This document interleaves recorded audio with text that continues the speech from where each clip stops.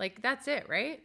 That's why we do this, and that's why Mark's phone goes off. Whiskey, whiskey, the singer's getting sore. We raised the roof, now we're lowering the floor. The band is blistered, but we got a little more. When I say one, two, Welcome to The Whiskey Topic, the weekly podcast that tends to get off topic. My name is Mark Villalon. I'm the author of The Whiskey Cabinet, and my co-host is Jamie Johnson, who runs a private but approachable bourbon club here in Toronto, Canada. You can also find our podcast on the website whiskey.buzz. never if you want another song. On and on goes the ringing of the bell. Off we go. Welcome to Whiskey Topic. We are here today with Nicolas Villalon, and he is the brand ambassador for Highland Park The Macallan. Now you have a biochemistry background. What's your microbiology? Microbiology. I knew it was something I did not know anything about, as far as I knew. You know, it's one of those that everybody can thinks they're all the same kind of deal. Yeah. Exactly that. Industrial microbiology. And how did you? We'll talk a little bit about other stuff, but how did you bring that into whiskey? Like, how did that track happen? It's funny because it's not. That wasn't the first thought, right? Back when I decided to go in science, must have been 11 years old, so whiskey was not in my mind at the time. And actually, it was all about curing cancer. You know how some kids want to be doctors to save the world, and some people want to be firemen, and like everybody has those great plans of having that great job that makes them rewarded in society. For me, cancer was the big thing. I'd lost my granddad from cancer, and so I wanted to make sure that I could help out in the future. Priorities kind of changed over the years, and when I got my first class of industrial microbiology, which was looking at all the things fermented and then distilled, whether it's the production, of cheeses, wine, beer, and all that, that's where I really fell in love with it. I already had the passion for the whiskey I had started, and I'm like, great, now I get to know how it's made. Yeah. And from there on, it was just, I peeked into the rabbit hole, fell in it, and I just keep falling from there on. It's been a number of years now. Yeah, I mean, Nicolas, you love you whiskey. You were at the New Brunswick Spirits Show, and we'll talk a little about this because Nicolas spent the whole month of November was sober for you, which is a big deal because your job is to drink every day, like 4 to 5 days a week. You're out at events drinking always responsibly, but yes, but you're always having sips of everything, sampling, exactly. Yes. And no matter how you just are. And so I knew you loved whiskey when we were all. You stayed true. You stayed sober the whole month. And we were pouring out Highland Park 25, which, again, you're the Highland Park brand ambassador. I assume this is not as rare for you as it is for many people. You'd be surprised. It is not the kind of bottle you just come across every single day, fair. Whether or not you're the ambassador. And it just so happens that it's my Desert Highland whiskey too. Yeah. So I'm just sitting there at the bar. They pull out this bottle of Highland Park 25, which, by the way, they sold the double at face value, $32 for a double. Oh. And I'm just there right in the middle of my sober November and cannot have a single dram. And you were legitimately angry. Like, you looked angry. I was. Walked away from the table. And to add insult to injury, it was my boss paying for them. So that wasn't coming out of my pocket. No. I just want to say thank you for those. Yeah. There's not many things better than the Highland Park 25, but a free Highland Park 25, that beats it. I couldn't enjoy it. Oh, that hurts. Wow, good for you. Yeah. That is the ultimate test, though. Yeah. That is it. They literally dangled right in front of your face. Yeah, looking back, I cannot say that I would do that again. Really? Not in November. Not in November. No, I'm thinking 2016, I'll just do like January or February, get it out of the way for the year, Yes. and then just move on. Yes. Yes. The shortest month. There you go. We should say is Matt it? Jones is also here. Although working but providing commentary. Although next year's a leap year, so I guess I'm adding one day on there. You can tell that someone you really think about every single day that you're not going to be drinking whiskey. That's true. Well, there's true. I mean, again, we've always said this, we're not doctors. We still don't know doctor will come on this podcast as much as we've asked. Nobody wants to give align your themselves with liver us. a break. When you're drinking professionally, like many of us here do, even when we're having sips, we're still having consuming a bit of booze. The whole idea is to give your liver a break, let everything kind of recover. Absolutely. I like the trick that you did, because for me, social drinking would be a problem. I'm like, okay, quitting drinking, not a problem so much as anything else. But then there's the professional side of it. Okay, whiskey reviews. Then there's the side socially, you want to have at least a drink with everybody else, even if you're nursing it for the night. But you had a great solution to this. I don't know who was it, your idea or somebody else's? I think it's something that came from the years of bartending. Yeah. When you don't want to be drinking, but you're still going to be seen with a glass in your hand, it's a good way to avoid, receiving drinks while you're working. Also a great way of just making sure that your career lasts longer than maybe a decade. Maybe add another decade on there by stopping once a year. So what I do is just take soda water, add a few dashes of bitter in there. Yeah. So it gives it that dry finish, lots of spicy complexity, and it makes for something that's not as sweet as a ginger ale or a Pepsi or a Coke or something like that. And it's just something you can easily drink on, stay hydrated, which is always good, and it looks like a drink, so no one really bothers you asking you, "Hey, you're not drinking? What's going on?" Shots. Yeah. It's pretty cool to talk about the fact that you're not drinking for the first 2 weeks, but then when you're towards the end, you're kind of sick of explaining to everybody why you're not drinking and all that on a daily basis. But yeah. I look very happy because by coincidence we met up at a bar. You walked into the bar where Jamie and I were at, and on your first day of at that's Rush right. Lane, yeah. You'd broken that. That's great. Yeah, that was the day. I was happy to be back. Yeah. I gave Nicholas a big hug. I'm like, "You're back. You're back. Welcome You're not back. gonna be angry at us." Exactly. I think a lot of people, probably myself included, will do a nice sober January. I mean, if you're hibernating sort of in the middle of, some of the worst weather of the year, January is not a terrible month to do it. Also, New Year's resolutions, We're gonna talk a lot about on this podcast because Macallan is famous for going all no age statements. So we're gonna talk a little bit about that later on. Absolutely. But you first bribed us with some booze here so that we're not as hard on you. So I very much appreciate that.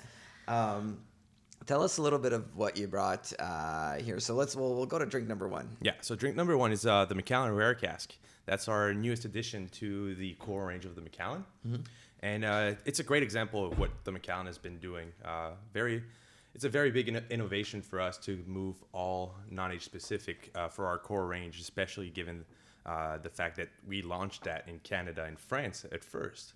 So it's a very good way for us to put forward the cask management policies that we use at the distillery, and which I truly believe are what makes us so special in the whiskey industry today.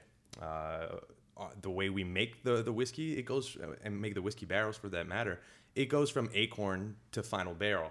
I mean, the whiskey journey for a barrel starts 100 years ago when that oak tree starts to grow, because we make every single barrels ourselves. Now, that's unheard of in the Scotch industry. Usually people will resort to a widely available ex-bourbon barrel, which is the standard today. Yeah. It's very cheap, very easy to get your hands on.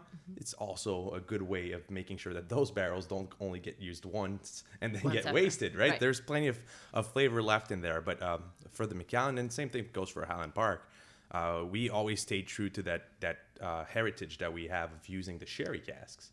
Now, to make sure that we make the best whiskey, just because we know how much of that flavor comes from the barrel, upwards of 60%, we want to make sure that we have the best barrel. And so we make them ourselves to our own specification in Jerez de Bassa in the south of Spain.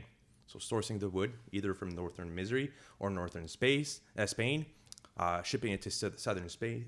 We're going to age it, air dry it for 2 years just to make sure that the staves are nice and dry, assemble the barrel, and then age sherry in there for another 2 to 4 years. Wow. So that's 6 years went by and not a single drop of whiskey has been made. So when you think about all the hard work that goes into making those barrels, speaking about what that barrel brings to the whiskey makes a lot more sense for us than talking only about how long the liquid spent in there. Yeah. Because from 1 year to the other, what you're going to get from that barrel is going to be different anyways. Whether you're using, American oak sherry cask or Spanish oak sherry cask, you're not going to get the same whiskey today that you did 20 years ago. And we have this wonderful chance of having a master blender that is a pure genius. Bob Delgarno has been with us for 17 years now, and we really want to showcase what he does. He's got a beautiful, beautiful nose and palate to make whiskeys that are, a standard in the industry today. And so this is a really interesting point because none of your your super special editions, none of them have age statements on them. Yeah. And so you do still sell age statement whiskey in like U.S. Yeah, we still make all the whiskeys, right? Yeah. We haven't taken anything off the line of production. Yeah. The Fine Oak series with the 10 to 15 still being made. The Sherry Cask series with the 12 and the 18 still being made as well. Yeah. We're lucky enough in Canada, about 80% of the population lives within an hour and a half from the United States. So it's not really hard to go get yourself a bottle, right? Yeah. I myself just like to go to Premier Store in Buffalo. I drive an hour and a half, go over there, grab my bottles at 18. Yeah. The store manager always asks me to bring him some Sienna. Right. So funny. And then I come back, just declare my duties, and they never made me pay yet. Yeah. They're just, you can go right ahead. It's a lot of work for them, Right. lots of paperwork for a couple Yeah. of bottles, so they don't really mind if you were there for an hour or 24 hour. Yeah. Can't guarantee that no one's ever going to be paying duties, but Yeah, but I think Macallan's taken the most hit, not necessarily on the kind of Sienna Ruby line versus like the 18. Like I think, flavor wise, Yeah. very compare. I think where you guys have always taken a hit was more on the Macallan 10 and the cask strength, kind of being two more affordable Macallans that Yeah. people aren't quite in that range, aren't quite as happy with that range. yeah, there's no way around it. Macallan is definitely a luxury brand. Yeah. Yep. And it's what makes that its reputation, right? It transcended this whole title of whiskey in the sense that even if you don't like whiskeys in general, and that Macallan is the only brand you drink, you love it for what it is, but also for what it represents. Yeah. And I think that's a beautiful thing. I mean, you can think of other stuff like Rolex watches or Rolls-Royce cars. They're all those brands that makes a very high quality product. No one would ever be mad at getting gifted one of those. Right. Yeah. But at the same time, it's true that not everybody can afford it. But then again, I think that's part of the beauties of single malt Scotch. The scarcity and the rarity of the product will command a higher price. So when you finally manage to get your hands on a bottle, it's just that much more valuable to you. It becomes more than just a price point, essentially. Yeah, I think that's what I see, especially on Twitter a lot, is there is that battle between kind of old school whiskey drinkers that have been drinking whiskey for 30 years and are used to it being a consumable product, and then there's the luxury side of that, and it's definitely there. We're seeing it in a lot of collectible bottles. We're seeing that in Macallan. We're seeing that in Balvenie. Like all the bigger brands, Johnny Walker's, like everybody's now releasing this big collectible release. Like here you go, pay for it. The Macallan, I was fortunate enough to do your higher end lineup, and it's like remarkably amazing. This is the ones I like to call historical whiskeys. Yeah. Yeah. Right. Yeah. I did bring one. It's going to be our second dram today. Yes. But to your point exactly. Of course, there's whiskeys coming out that are going to be very expensive, out of price for that matter. Funny enough, though, those are the products that we cannot keep on shelves. Macallan M, most expensive whiskey sold in the world last year. When we get the more affordable release, which goes at $5,000 a bottle, it's sold 2 weeks before it arrives in Canada, sold out. Yeah. So yes, they're very expensive, but the market is there. And you know what? To be honest, like talking about Macallan M, that's going to be our second whiskey. I call it historical whiskey for a reason. There's 7 barrels in there, all handpicked over 2 years by our master blender. And the first one in there dates back to 1940 when Macallan closed for Second World War. So there's pre-World War II whiskeys in there. This is not a barrel you can reproduce. It is a unique. It is a piece of history in a bottle. Now, if you asked me to put a price point on that, I'd be very hard pressed to do so. How can you put a price on history? And so I think the prices are high sometimes, but sometimes the whiskey commands that price as well. Yeah, and I think you'd also argue that I think you would also argue that not everybody appreciates that necessarily as far as price point. But I think this, like you have one here pre-World War II, one post-World War II. Yeah. You mentioned one was peated. Yeah, well, the first 5 barrels that go into making it were peated whiskeys because coal and wood were being used, for war purposes or rebuilding Scotland purposes. So you cannot get them easily. So in order for us to malt our barley, we had to use peat for the first times in Macallan history. Yeah. So only for 5 years we've done that and never again after that. So having 5 of those barrels in there is quite special. Yeah. Because it's whiskey influenced by history rather than a history made up for a whiskey. This is actually something that you just pick out of our warehouses, and that was basically forgotten there for a number of years, and now it just happened to be beautiful, beautiful whiskey. Now, you know the age statements of all 7 barrels that have gone into the Macallan M, but there's no age statement on the bottle. No age statement on the bottle. And you drink the whiskey, and I dare you to tell me that it needs an age statement on there. Bob. Yeah.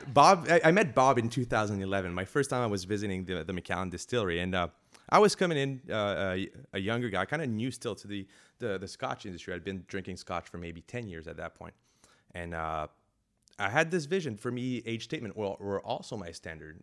You're never gonna hear me say that someone who pays attention to age statement is doing it wrong, because if it's what you've been brought up to know about whiskey, of course that's going to be your standard.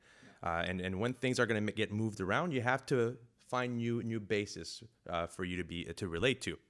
Now, when I met Bob, he told me 3 things that completely changed my view about Scotch whiskey and allowed me to understand better what happens in the barrel. One thing that, by the way, science has still a very hard time explaining exactly what happens inside that barrel. First thing he told me is, he says, if you walk into an orchard and you find that apple tree with that big red apple on a branch, what are you going to do? You're going to pick it. You're going to eat it. It's there. It's ready. He says whiskey works the same way. You don't let whiskey in a barrel if it's ready. You take it out and you bottle it, because it's not going to get any better. It might get worse with time. Yeah. Same goes with the apple. You're not going to, let the apple on the branch just so you're able to say you have a 1-year-old apple. That would make no sense. You're going to be like, it's August. I don't pick apples in August. But right. It's a perfect apple. Yeah. Exactly. Yeah. It's ready when it's ready. I don't know when apples are ready, by the way. I just picked August and I have no idea. Second, it's usually more around September and October. See, I guess somewhat correct. He's right. Second thing he said there's years where you can make a better 12 years old if I put 10-year-old in it, because my 10-year-old is exceptional. You mentioned the cask strength from the Macallan, one of the most sought after whiskey in the world today that we stopped producing in 2011. It's a great example of what happens when you bottle whiskey when it's ready, because keep in mind, this is our first non-age specific whiskey we put out. Macallan cask strength didn't have an age statement on there, and it's a cask strength whiskey, so you want that full proof on there, which means you're going to use young whiskeys. It would be 8-year-old whiskey, never more than 11 years old. So when you sold it for so little money too. Though. Yeah, it went out of market at $100. So okay, So it's not cheap by any means. It started cheaper though. I'm pretty sure. Yeah, obviously every single whiskey was super cheap. Like when I started working in a liquor board, now 12 years ago, 13 years ago, you could buy a bottle of single malt for $27.99. And that's really true. That's right, exactly right. I like this a lot. I think the concepts are very valid as far as supply, demand, luxury, non-luxury. Whiskey is not it's not a necessity. We can all live without whiskey. I'd hate a world. Nicholas lived a month without whiskey, and he hated the world around him. So we're not saying it's a pleasant world. It never comes down to buying milk or whiskey, right? Yeah. Right. Exactly. No, but I do think what I appreciate the most is going in a higher range too, like Ruby, 100% single fill, sherry cask. It's all about cask management. Yeah. And that's the third thing that Bob told me. He says, what do you think takes more work when you make whiskey? The liquid inside the bottle or the piece of paper with a number that we stick on front of that bottle? Yeah. Obviously, it's the whiskey that takes more time. So for him, it's really hard when he knows that some people will stop at a number that's on a label rather than trying to whiskey. So when he told me what would happen if we took out all the labels on every single bottle of single malt in the world, you'd have to taste it and decide with your palate what you liked. And I think that's what we really need to keep in mind. It only comes down to what's inside the bottle. That's the most important thing. Yeah. And once you keep that in mind, you also need to know that there's not a single Scotch distillery out there that makes whiskey that's pleasing for everybody. Of course. Yeah. Yeah, absolutely. All right. I think everybody has heard about, all those whiskey accolades that come out in the medias, and not everyone agrees with all of them. So it's I don't know what you're talking about. I have no idea. That's what never are you happened talking on about? this podcast. Never mentioned any complaints. And so there are the point I'm trying to make with this is saying there are people whose palate won't be satisfied with a new line of Macallan. That's possible. Yeah. Yeah. Just What- makes more for those of us who like it. What I thought was really interesting was the sort of, and it speaks to sort of consistency wise, is that the Macallan went so far as to name the whiskeys after the color, Yeah. which is like that's kind of ballsy, to It be is. honest, Absolutely. to have that much faith that you can say, this is not only a consistent tasting product, but we're not adding anything. No, exactly. here. Natural And color. Exactly. So to have, the lineup like sort of named after colors, like, whew. Yeah, well, I'm happy you're talking about this because after our cask management policies, this is the second thing that made Macallan stand out in the industry of Scotch, is where even if it's legal to add caramel coloring to your whiskey, we've never done it and never will. So that kind of adds another complication to making whiskey, right? Another just difficulty for our master blender to recreate the same looking, smelling, tasting whiskey year after year with different ingredients. It's like making the same spaghetti sauce, but every time you use different ingredients. Yeah. Like, And that's to not like, easy. totally. And just like put a label on it that tells you exactly that. And it's like, It is very similar because you're going to go to a grocery store, you're going to feel the tomatoes and get More acidic, more really sweet. and you're trying to put that together and you're trying to get the same ratios. Yeah, absolutely. That's a great point. I'm about to try the M. The M? Have Yeah. you tried that one? So 7 barrels in there. Oldest one dates back to 1940. After Oh that, it's my gosh. 1943. There's Then a we lot have- of sweetness on the nose. Yeah, you get all those dried fruit. You get that Yeah. toffee. Obviously, the sherry cask has made its influence on that one.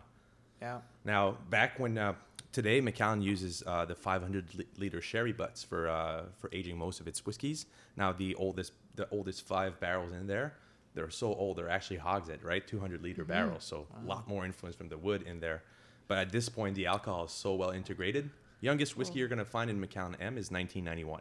So not a young whiskey by any Yeah. means. Yeah. And that's another point that I always like to touch upon when we're talking about non-age specific whiskey, and that goes for every single distillery. Like in many things, people are going to use the non-age specific trend to take advantage of the whiskey industry. Some people will do it to really showcase their crafts, and I do believe that that's what we do at the Macallan. There's no young whiskeys that go into making any of our scotches. A whiskey at the Macallan, we know our weather so well that we don't even look at a barrel once the whiskey gets in there for 8 years minimum. Yeah. And then that's when we start, tracking it. It's not going to be ready 99% of the time. So usually you're going to find whiskeys that are 10 years and older starting at our entry level with Macallan Gold. Yeah. But there are some distilleries who will use that to sell you younger whiskeys at a premium price. That's for sure. Yeah, and right, I agree, and I think that's where the noise statement gets a bad rep, is exactly there. We definitely, Talisker for me is a great example. Their first non-age statement whiskey from Talisker was terrible. The next one was great, but the first one was like, why are you trying to sell this? But there's other examples of the industry shifting that way.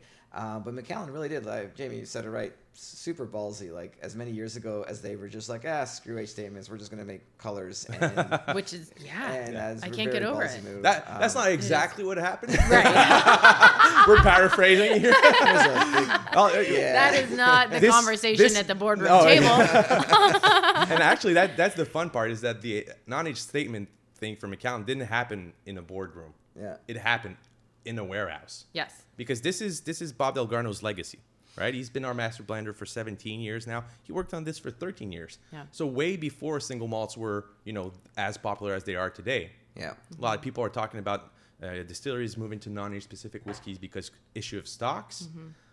I'm not going to lie, there are stresses on stocks. Yeah. There are for every single distillery out there. Yeah. I mean, we're talking about 115 distilleries providing for the world. Like, how much whiskey can you make? Even the biggest distillery has an output for single malt that's just over 6 million liters. Yeah. Yeah. And when we do a batching, you talked about small batch and single cask on a previous podcast. For us, a regular vatting is going to be 30 to 50 barrels. Yeah. That would be extremely small batch by any means for any other distilleries in the world. But for us, that's regular stuff. Yeah. We're talking about handcrafting. It doesn't get a lot more handcrafted in Scotch whiskey than every single barrel being nosed by the master blender and him signing off on every single bottle of Scotch that comes out of the distillery. Yeah. Like he has a team that assembles the barrel for him, but he's the last nose to say this makes the cut, this goes to bottling. Yeah. Wow. So, and that's true for all single malts. Even the biggest single malt producer would be small batch by most of other whiskey standards. I always say I've yet to have a bad single malt. I've always finished my glass if it was a single malt in there. Some are good, and others are great, and others are excellent. Yeah. But I have a hard time to say this is bad whiskey. We very much appreciate you bringing these two. The Rare Cast is available at the LCBO. It's kind of distributed. Is it in the U.S. as well? Yeah, it was launched last year in the U.S. Yeah, launched this year in Canada. Goes for $400 a bottle. So composed of the top 1% of the barrels at the Macallan. So when Bob picks the barrels for his regular bottling, every once in a while he just finds one of those very exceptional barrels that has too much complexity to be used in a regular bottling. Puts that aside, labels it as a rare cask, and by year end we have 1,800 to 2,600 of those barrels left. And that's the ones we pick from to make rare cask. It reminds me of like a very settled ruby, where ruby kind of is very forward on flavor. This one's the wood oak really comes through and kind of sells the sweetness. Yeah, not as much on the sherry side of things. Yeah. The oakiness really comes through differently. Yeah. This one is more about refinement and complexity and flavors, where you can really tell every single thing you're tasting. It makes for a very good experience. Blew my mind the first time I tried rare cask, whereas ruby has a bit more of that big bold approach, where it's all spices and it's that big Spanish oak coming through, a sherry bomb. Sherry bomb. Exactly. Yeah. Rare cask is not as sherry bomb. It's a bit more of an embodiment of the image of the Macallan, I find. It's all about sophistication and refinement and complexity, long finish, texture. Beautiful, beautiful dram. And the Macallan M is, I don't know, stupidly expensive. Macallan M, so this is the last installment in our Master Series for the 1824 series. It comes in a handmade Lally Cristal decanter. It's beautiful. Goes for $5,000 a bottle. Really? And I just finished it.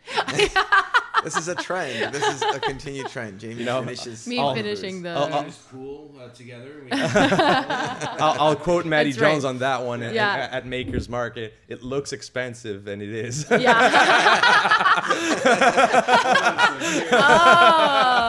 That is the high-low. Wow, that was the finish on that is very unique. Yeah. Everlasting. I love how you take a sip of that one and it sits on your tongue. Oh my it's not gosh. going anywhere, right? No. At this point, it almost feels like a solid when you take a sip. Yeah. And then every time you go back to your glass, it just changes and changes and changes. I had like a little drop that fell on my finger, and I was like, I'm just gonna lick that right off over here. It's wow. Well, I guess what we're saying is, if you have the money, you're not going to be disappointed. Oh, absolutely. Oh my gosh. If you don't have the money, it's okay. Yeah. Yeah, it's okay. You just have to make friends with the brand ambassador.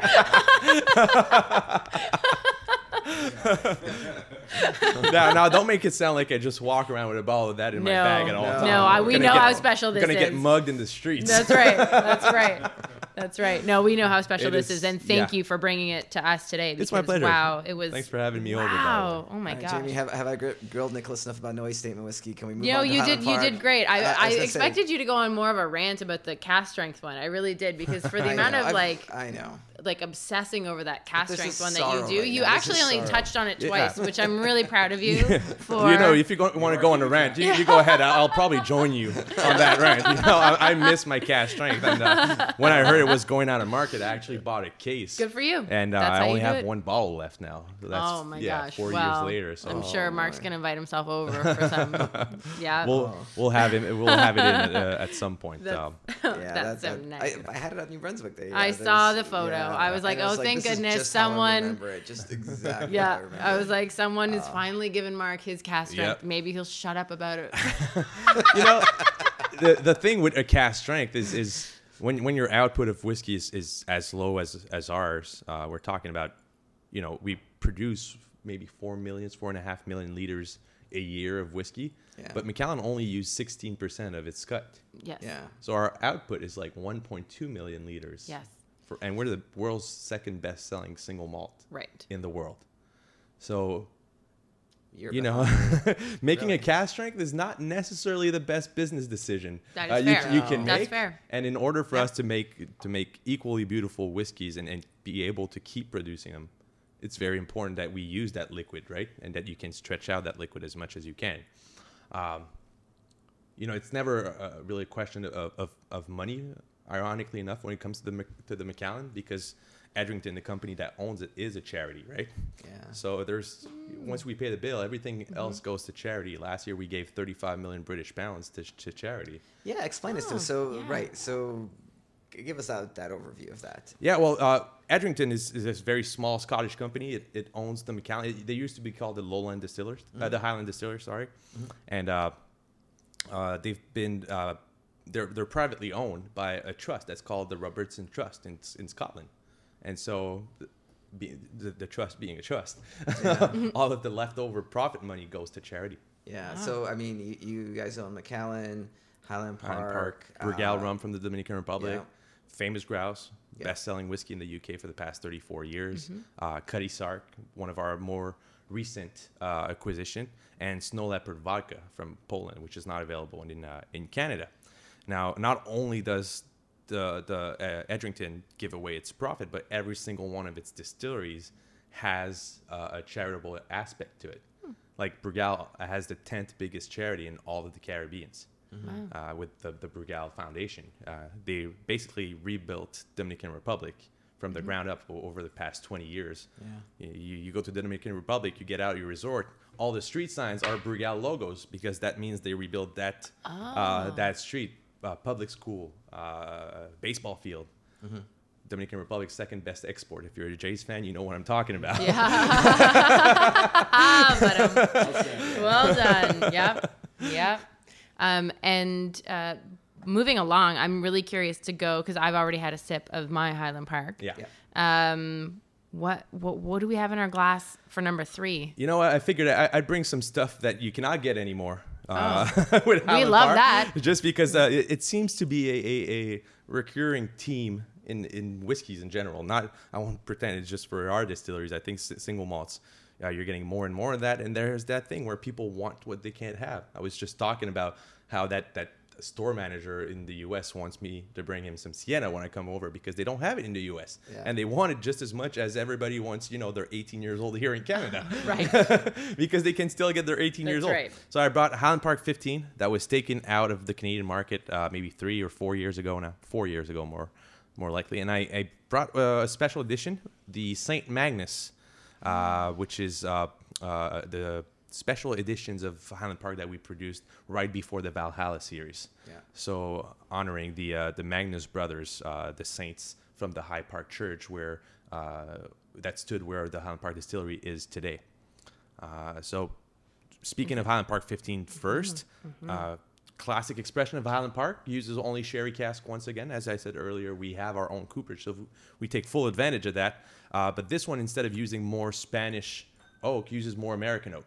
Yeah. So it uses that tighter grain to give it a lot more vanilla and citruses, giving you a lighter, brighter type of spirit rather than something that's going to be all about the spices and the dried fruit with that very comforting and warming effect to it. One would call it is summer Highland Park, if I may. Oh, yeah. And I this can is, see that. It's only available in Canada and a few other markets around the world, the 15. The 15 is not available in Canada anymore. So Anymore, now it's but in it the was. U.S. Yeah, it was. Exactly. now it's in the US. U.S. and the UK. It started in Canada. I'm so mad. I have a new thing to rant about. Oh my god. A new rant. Yeah. Here we No, go. because Highland Park 15 started in Canada and Finland or somewhere. I can't remember. Yeah, we were in the Nordic countries, absolutely. But now the UK and the US is where you're going to be available to find it, widely available. And I'm looking at And your we got the finger Highland right Parks. now, Nick. Yes. I'm looking. You have a ring. It's Yeah, I have very my Highland nice. Park ring. Tell me about the ring. I wish I could. I was trying. I could tell you, but you know how the have to rest of kill that, that sentence goes. I was trying. Secret society. I was trying. I tried my best. I thought I could sneak it in there and just be like, oh, But no. there's the Freemasons, and then right above that, there's the Highland Park people.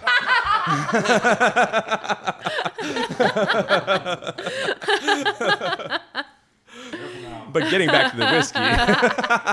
Dang. Highland Park 15, one of my beloved expressions of Highland Park. This being said, I'm a big fan of the Spanish oak expressions. So for me, the 18 years old is almost as close as you can get to perfection when it comes to single malts, because I just like the style of Highland Park, how they make their balanced whiskeys, how they found that perfect equilibrium between, you know, the slight smokiness that they produce themselves by hand malting their barley. You know, we were talking about the craftsmanship that goes into making Scotch earlier. I think Highland Park is one of the best example of such a distillery. It's been around since 1798, making it one of the oldest distilleries in all of Scotland, and they still have one of the lowest debit of spirit, right? 800 liters a year, 800,000 liters a year. Very, very small and niche product. And, you know, you talk about Highland Park here in Canada, everybody knows about it. Yeah. But we're one of the only markets in the world that knows so much about its Highland Park. And it's just, I think it's a style that we like a lot. Just so many people with Orkney descent here in Canada. It's crazy.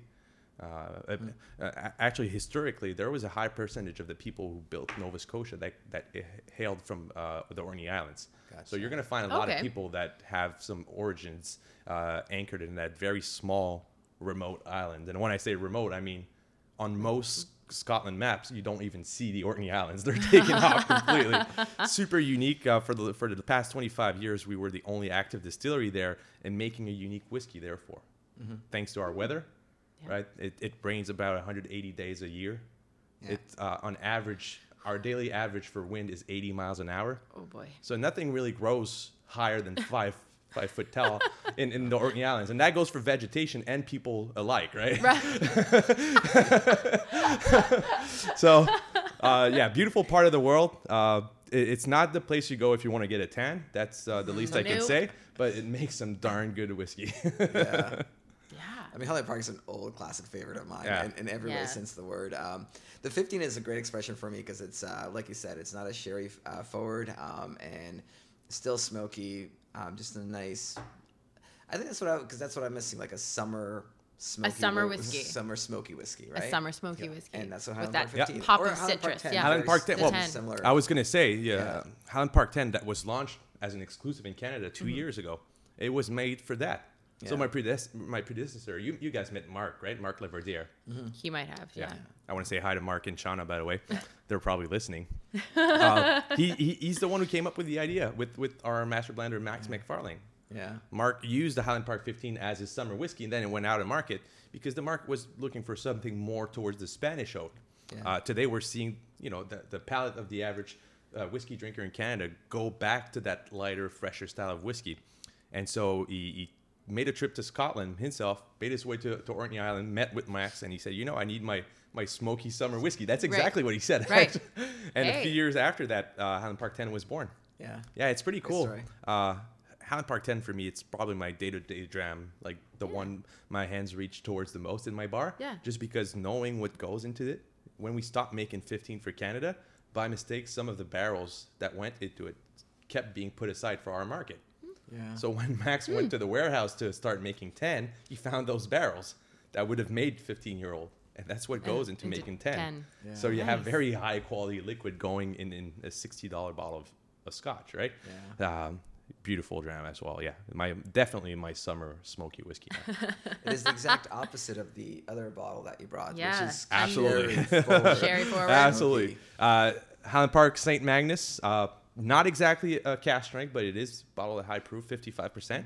Now this is, wow, that's nice. that's a Ooh, beautiful that's lovely. homage, if I may, to the High Park land. So the estate where Highland Park finds itself. So this one is made of 100% barleys from the Orkney Islands. So usually Highland Park, for its core range, uses 20% of its own barley that they hand malt themselves with peat. The other 80% comes from the Simpsons family, just like most of Everybody else, yeah, yeah. exactly. Almost everybody. Almost Almost everybody, everybody. yeah. Those who don't use the lowland malting company, right? Yeah. But this one is 100% malted barley by hand at the distillery that comes from our own fields. Yeah. Giving it that full Highland Park style to it. Just taking what everybody loves of Highland Park and making it explode inside the bottle. Yeah. All Spanish oak on that one too. Oh. Beautiful whiskey. Oh, that's really nice. You know what? I'm smelling it right now. I was kind of afraid because I've had that bottle for a couple of years now, unopened for a while, but it's Definitely still tobacco-y, leathery, yeah. just all that beautifulness to it. And for like a bourbon drinker like me, that heat is something that you sort of miss a little bit when you have single malts. You can find them in like a Thor, you find them here and there. And of course, I'm sure I've never had the Macallan cask strength, but I'm sure as much as I've heard about it. Okay. Aw. See, brand ambassadors as friends. It's very, very nice. It's just love. I just highly recommend it. But this has that, it's just that warmth that you get from a little bit of a higher proof that that spice comes through there. And like, it's just, it really appeals to someone who drinks a lot of bourbon, like that sort of. I've met a lot of bourbon drinkers who are like bourbon to the very end, not a fan of single malt. I believe that if they tried some of these higher proof single malt, something with a little especially something sherry to have that hint of sweetness. I'm going to look across the table right now at Matt Jones and say there's a lot of bourbon lovers that just find what they're looking for in single malts when it comes to sherry cask. Yes. Just because of that extra little hint of sweetness. Absolutely. That can be added, but still easily balanceable in your whiskey if it's made properly. And absolutely. This is what for both our distilleries has made our reputation, having those beautiful casks. Actually, we have a man, Stuart McPherson. His job is to look over at every single cask coming out of the cooperage and ensuring that they meet our specification. His title is Master of Wood. That's what his card says. He's Edrington's Master of Wood. And Jamie's maturely giggling right now. Very maturely. Well, when we're gonna sit him down here in January, and we're gonna see if she can hold it together. Listen, Master of Wood. This is coming Ask me from anything you'd like to know. And I'm giggling, but when I do like tastings, like and I have to say uncut and unfiltered, and dudes are like, "Pardon me, on what?" And I'm like, "Oh, yeah." I'm just like, "Oh, I hate using and then mouthfeel. people sort of are like, "What? Double what?" And then I'm like, "Okay, you know what? I'm so irritated." But then there I go, laughing when you said Master of Wood. You're one of those dudes. Well, I've always said that whiskey was a very sensual thing. So.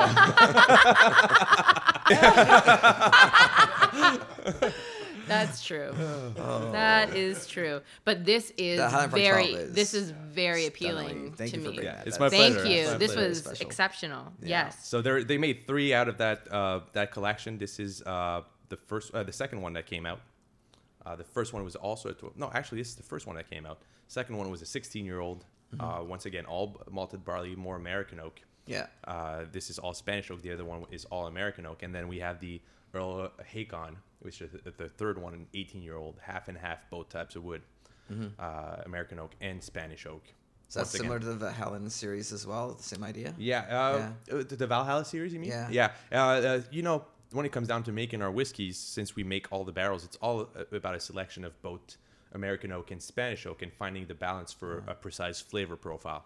But that's putting it very simply, right? If we could go down into the breakdown of, first fill Spanish oak sherry cask seasoned with Pedro Jimenez or Gonzalez Bias Oloroso sherry or this type of other sherries, we have upwards of 50 types of barrel in our warehouses coming out of the cooperage, because we deal with all those sherry bodegas, and every single sherry gives you a different flavor profile. That's something that we're very proud of and that we're starting to put forward even more. Macallan is right now coming out with a new edition that's called Macallan Edition Number 1. And it's all about transparency. So on the bottle, you can see every single type of cask that was used, either first fill, second fill, which type of oak, which bodegas the sherry was produced at, and it's going to be broken down. So the first one, edition number 1, is going to be 8 different casks. Are you allowed to do that with the SWA? So there's no mention of age. Gotcha, you're right. Okay. And so the ton gets around that too. We've hopefully, thankfully, we've learned from what happened just a few weeks ago. But we're definitely, in the same team as these guys, trying to put forward the transparency of what goes into making our scotch as much as possible. Now, it wouldn't make any sense for us to necessarily put the exact age of the barrel, because as we've touched upon during the podcast, does it really matter? Like, is that what's going to define your whiskey? Of course not. Like Yeah. if the whiskey is ready in that barrel, that's what you need. Now, once you know you like it and you know which type of flavor profile you're looking for, knowing which type of barrel aged the whiskey is going to become a lot more relevant. Yeah. Now, is there a lot of education for the average consumer? Absolutely. Am I mad? No, because that's why I have a job. Yep. Yeah, I mean that's a great point. I think that there is that move towards openness because before we didn't have it because consumers didn't care. They're like, okay, age statement, 12 years, 15 years, 18 years. Yeah. Now, but consumers do know more about whiskey Absolutely, today than they did 10 especially in years ago. Canada. They just know more, and so now that openness is becoming more important. Yeah. That's I think a it good just point. like as soon as you've tasted, 2 or 4 or 112 years old, and they all taste different. Right. That's when you start, thinking, maybe the 12-year-old is not really what makes my whiskey. We're coming to think about it, Yeah. and the younger whiskey always very important. It's a backbone to your Scotch, but the older whiskeys is really what gives it its character. This is why Scotch connoisseurs like Highland Park and Macallan so much is because they know that we have a lot of old stocks at the distillery. Macallan has 230,000 barrels at the distillery. We have some old stock, and we put it in our bottle. Yeah. I mean, you've seen the color in Ruby. Yeah. You don't Yeah. get that from a 3-year-old No, whiskey. no, exactly. Right, we Exactly. didn't really talk about this earlier, but in Scotch you can add a bit of caramel. Yeah, I think 3.03% is the latest agreed upon. That's a lot of caramel. Especially if you've seen and tasted, and it doesn't taste much, but if you've seen E1050A, what it does to E150A, what it does to liquid, it's insane. It's insane. Half a drop in a liter of water almost makes it turn black. Wow. It is dark. Yeah. It's insanely dark. Yeah. And whiskey reviewers will argue, Jim Murray, not to mention Jim Murray again, but he'll argue that the caramel will actually I didn't realize we mentioned him at all. I don't think we did, Mark. Not this podcast. I'm just saying from previous podcasts, but he'd make the argument that it'll block your receptors like that. It's thick enough that as you're enjoying whiskey, if you're doing multiple tastings, it's actually going to block kind of how much you can taste. That was his big complaint. Yeah. I mean, as far as how it impacts your palate directly, I can't say I've had for me to be comfortable with making a statement like that, I have to drink solutions of E10 150A and just see how much it affects my taste. But for me, it's just everything starts through the eyes. Yeah. And I'm going to use Brugal as an example. Also naturally made product, no additives in Brugal. And a lot of people will tell me, Brugal tasted different when I was in Dominican Republic enjoying it at my resort. Yeah. And that's not because the liquid is different. It's the same exact liquid. Yeah. But if you have, you're 2 feet on a beach in the sand and it's 30 degrees out there, of course it's going to taste different. The context is important. Absolutely. Absolutely. Now, all that, all our senses makes us aware of that context. So if your eyes look at the liquid and it's darker and you've had a dark whiskey that had some very particular flavor profile, I'm pretty damn sure that your brain is going to make you feel like you're tasting those aromas in there and maybe changing your perception. I always like to, when I try new whiskeys, I always use a completely pitch black glass, not to get my opinion on the liquid biased by the color. I don't look at color. Honestly, I don't. Whenever I do tasting with the whiskey, I just do not look. I just ignore it entirely. I can't. Exactly. You can't. It's been finished in something. It's been colored. You just don't want to look at color at all. No, exactly. And I think unless a distillery, and we have the chance of being able to boast that that proudly, is unless you pride yourself on making naturally colored whiskeys, it's irrelevant to what you're going to get on your final product. For the Macallan, and especially with the 1824 series, that was the whole point of moving to color, because once you know that it's all sherry cask and it's all natural color, just a quick glance at the liquid and you know what you can expect in terms of flavor profile.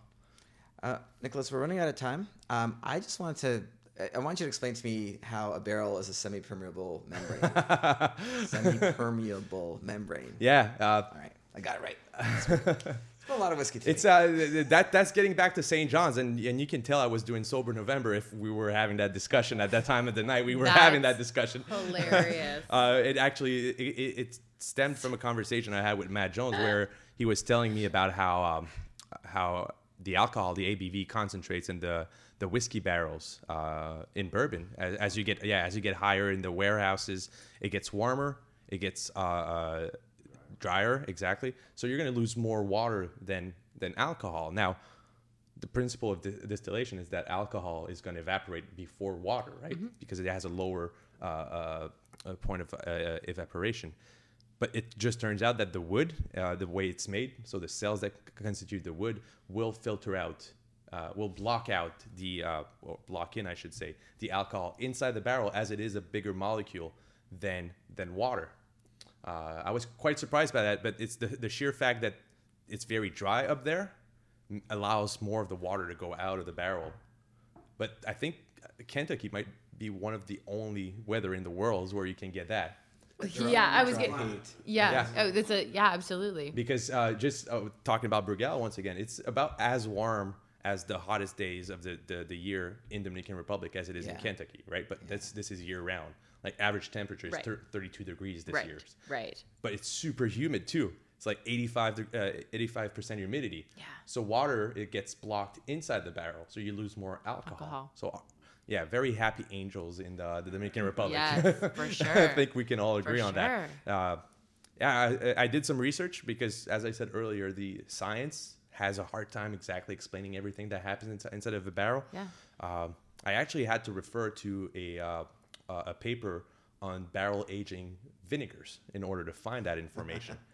Vinegars, because it's amazing. It's an acid, right? It's an alcohol, so very similar to ethanol. So it acts in a very similar way. So this is where I found that information. But I've pushed my research even further, and maybe India has a similar. That makes sense. The climate, exactly. Similar situation as bourbon. Poor Nicholas. He was sober during this discussion. Poor him, because you're like, I forgot what you said. But what I think is the fifth time around, I went like, let me just send you a few. I'll just send you articles. an email about it. Yikes. But it's so funny because like when you're talking about consumers wanting to know information, I'm pouring whiskey this whole month. And these are actually the questions that people want to know. I've been quizzed on this like 3 times by people that aren't even like whiskey nerds. People just want to know why, in one place you lose more alcohol and like.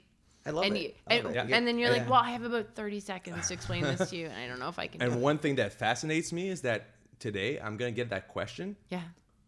As many times, by a 55-year-old banker, a 27-year-old girl that works, in a bar, and then a 31-year-old guy coming out of school. Yeah, it's great. Like completely different demographic, but they all relate to their whiskeys. Yeah, that's fantastic. I think that's the beauty of that passion that we all share. Yeah, is that it really everybody can find his own whiskey, right? Yeah. Keep saying whiskey people are pretty awesome. That is just like, but isn't that the most beautiful thought to end on though? Like that's it, right? That's why we do this, and that's why Mark's phone goes off. Sorry, I meant to turn it off. But yes, I think that's it. I think that sums up the last couple hours for us and why we're all here, because it's kind of a beautiful thing. Absolutely. Yeah. Whiskey bringing people together. That's Absolutely. right. Yeah. Yeah. Who would have thought just a few years ago that you can make a living from whiskey, drinking whiskey? Should have seen my mom's face when I told her I was becoming a professional bartender after 4 years and a half in university. I'm like, I'm going to be a bartender for a living. I literally had a airport limo driver say, "Why do you write about whiskey? You should better write wine. Wine is great." Everybody gets you wine. idiot. Like, what's wrong with you? You're doing it wrong. The guy knows. He knows. Nicholas, thank you. Hey, thanks for having me, guys. Thank Always you a so pleasure. much. It was so Already great. looking forward to next time. We raise the